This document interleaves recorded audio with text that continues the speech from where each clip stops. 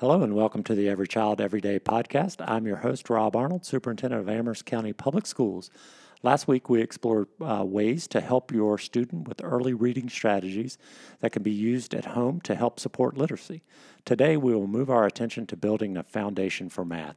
Joining us for the conversation is Wanda Smith, Supervisor of Math, Science, and Gifted Education in Amherst County, and Jill Gwill, the Amherst County Division Math Specialist.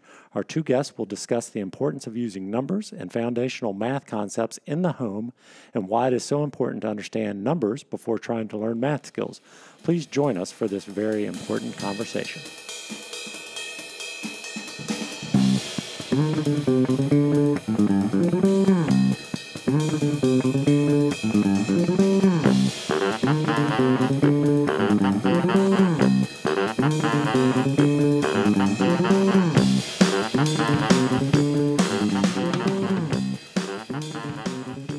Welcome to the show, Wanda and Jill.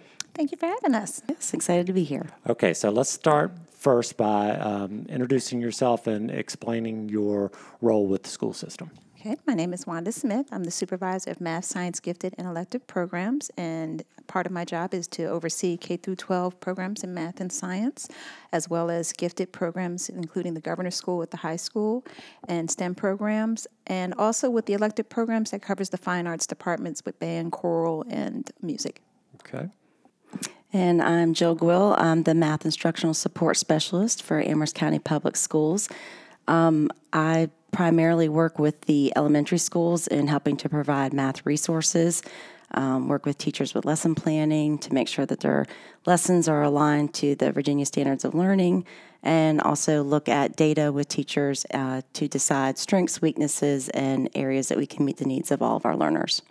All right, so last week we talked about literacy. We talked about helping parents with younger students start to build those foundations at home, as supporting their students. And so today we're going to talk about math, and you are both our resident experts in math. And so one of the things that happens with math for parents, and we're all parents, is we think about math and calculus and the higher levels of math and how difficult that was and pretty emotional for adults that their experiences in math weren't always the greatest. But that's not what we're talking about today. We're talking about very foundational skills that parents, right, and things that parents can do at home to help build. So one day, eventually, calculus for their students will be not so challenging, right? So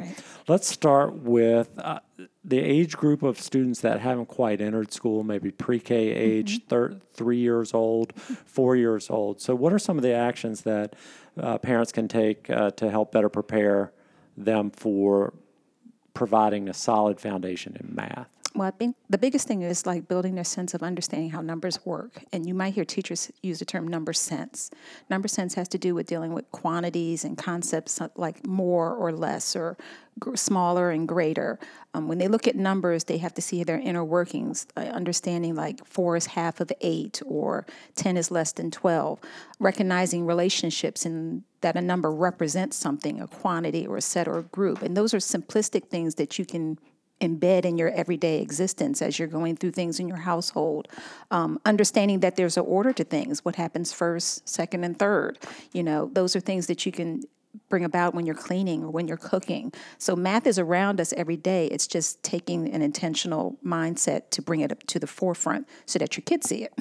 Any examples of what that might look like? For example, encourage your children to look for patterns, and those could be things, colors or shapes that they're seeing. You can even use it with food items like cereals that you might have at home. Ask them if they can extend the patterns or find repeating patterns. Playing board games with your children, they would absolutely love it, especially board games that have dice, and getting your children to compose or put numbers together. For instance, if they're looking at, they want to move 5 spaces on the board, they can start thinking, what am I going to need to roll to get there? I can roll a 1 and a 4. Oh, wait a minute, I can roll a 2 and a 3. So looking at doing things like that. is extremely beneficial for your kids. So at even no said- point you guys are talking about math skills like adding, subtracting, No, it's so multiplication, much more. division. It's Even- broader than right. that, right? Even times like bath time, we talked about throwing Tupperware containers and different things into the water and have them measuring which one is heavier, which one holds more. It's simplistic things like that so they can understand these concepts without making them seem so heavy. Right. And just even another example, for instance, I mean, it sounds kind of funny, but, yes, we want them to know, how to write a number and that they can count their, with their numbers and so forth. But as Wanda was saying, truly understanding what a number means. So, for instance, the number 5, put 5 toy cars in a pillowcase and put 2 toy cars in another pillowcase and ask, so they understand, what does 5 feel like? It's heavier, it's larger, it takes up more space in the pillowcase. Just getting a true foundation of number sense. Okay. And so is there any difference in maybe what parents would be doing to support their child once they've entered school? How might that change?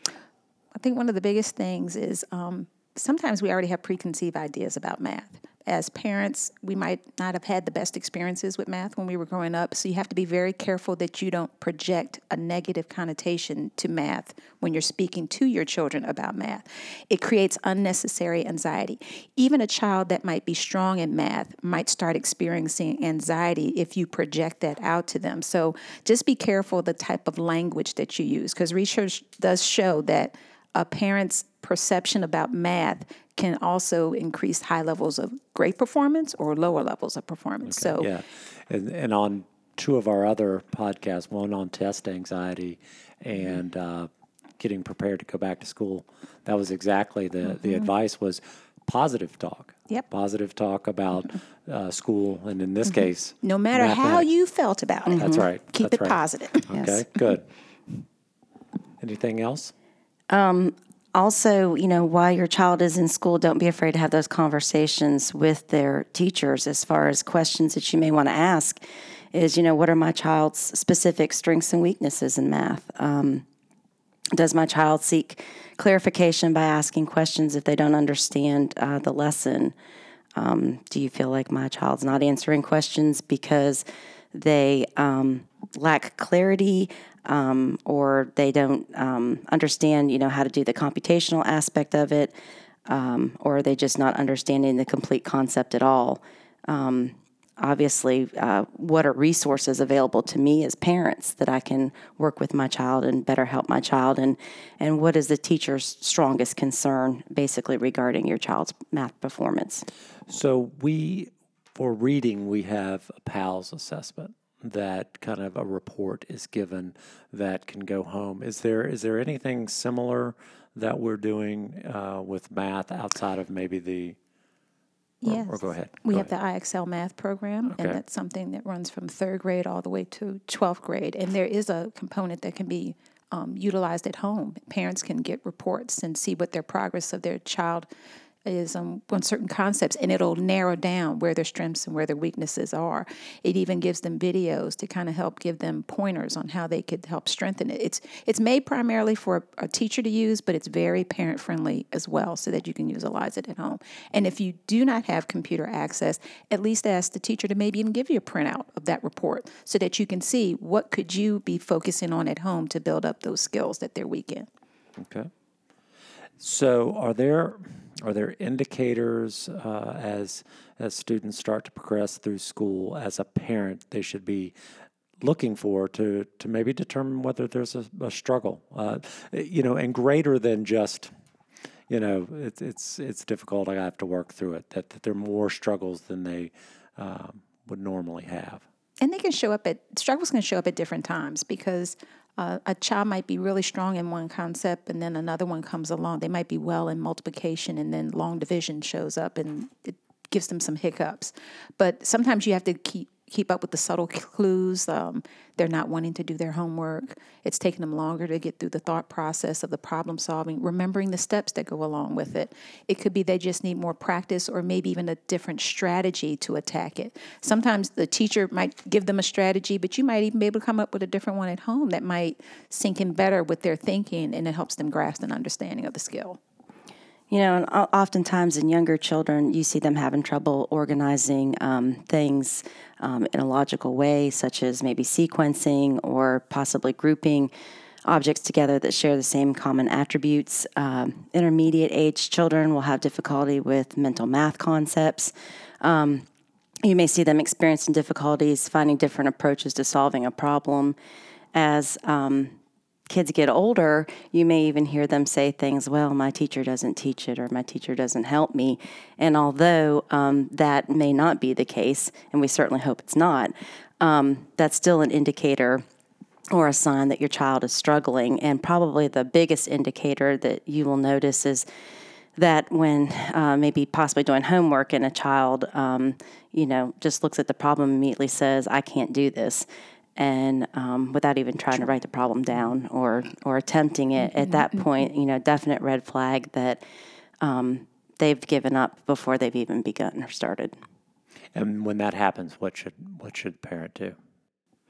Well, try to walk them through the problem to try to figure out, where is it that you feel like you're struggling at? What seems to be the point where you feel like you're struggling? How would you, if you had to teach me, how would you explain it to me if I was the one doing the problem? Because somewhere along the line, they have an understanding, but it's the fear of not getting it right that sometimes keeps them from pursuing it further. So you have to reassure them that it's okay. We learn so much from our mistakes, and even our mistakes give our teachers insight as to what they can help you with. So give them that sense of, I can do it, I can try. Putting an effort in is going to help my teacher learn how to support me better. And the same thing with my parent. Right.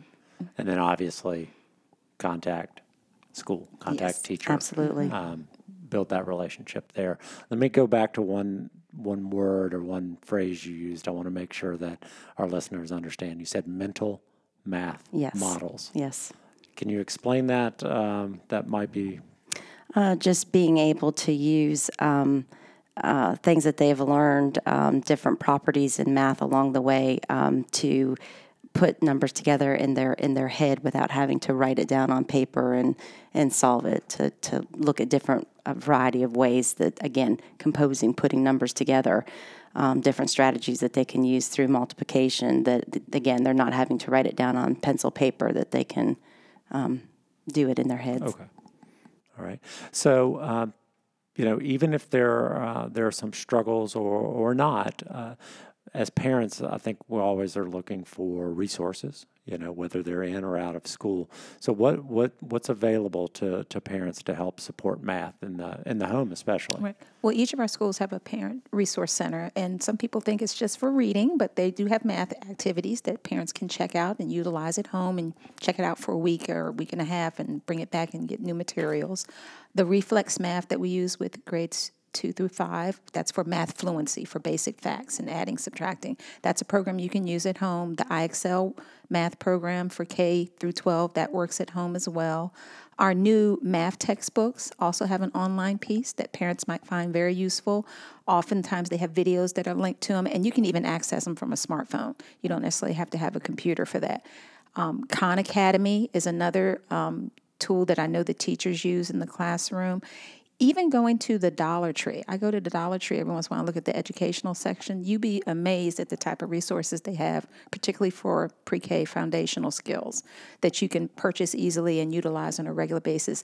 And there was one app, a bedtime math app, that you can get on your phone. And instead of reading a story to your child at night, you do a simplistic word problem. And it's something you can talk about. And as much as you make it every day and in regular conversation, it makes it a part of their everyday conversation. So they feel empowered by that. Right. So are those listed anywhere, or are they, all of them? Because there are quite a few that you mentioned. Can they just call? Some of them are on our website, Okay. but I'm constantly updating that. So IXL and Reflex are listed on there, but we're getting links added to it as we come across refreshing our resources to keep ourselves updated. Some of the things that we had needed to be replaced with newer models of the links. So you can find these information on the website as well. Okay. Any other resources that, how about at school, right? How about in school if say, student is struggling in school? What are the resources that are available in school? Is there just the general remediation that might occur, or? Well, we encourage many of our teachers to use guided math, which is breaking down the classroom into smaller groups so that you can be very specific to a child's strengths and weaknesses. So if they've already mastered a skill, but they're weaker in another concept, that you can kind of hone in on it without talking to them in a group of 20. Instead, you have a group of 3 or 4 students who have the same pretty much capabilities, and you can kind of narrow down in on how you're reviewing and how you're scaffolding to give them what they need so that they So a can lot of small hit it. group work is happening with our Yes. teachers, and so they're getting more one-on-one or one-on. The smaller the Smaller, group, the better yeah. the group.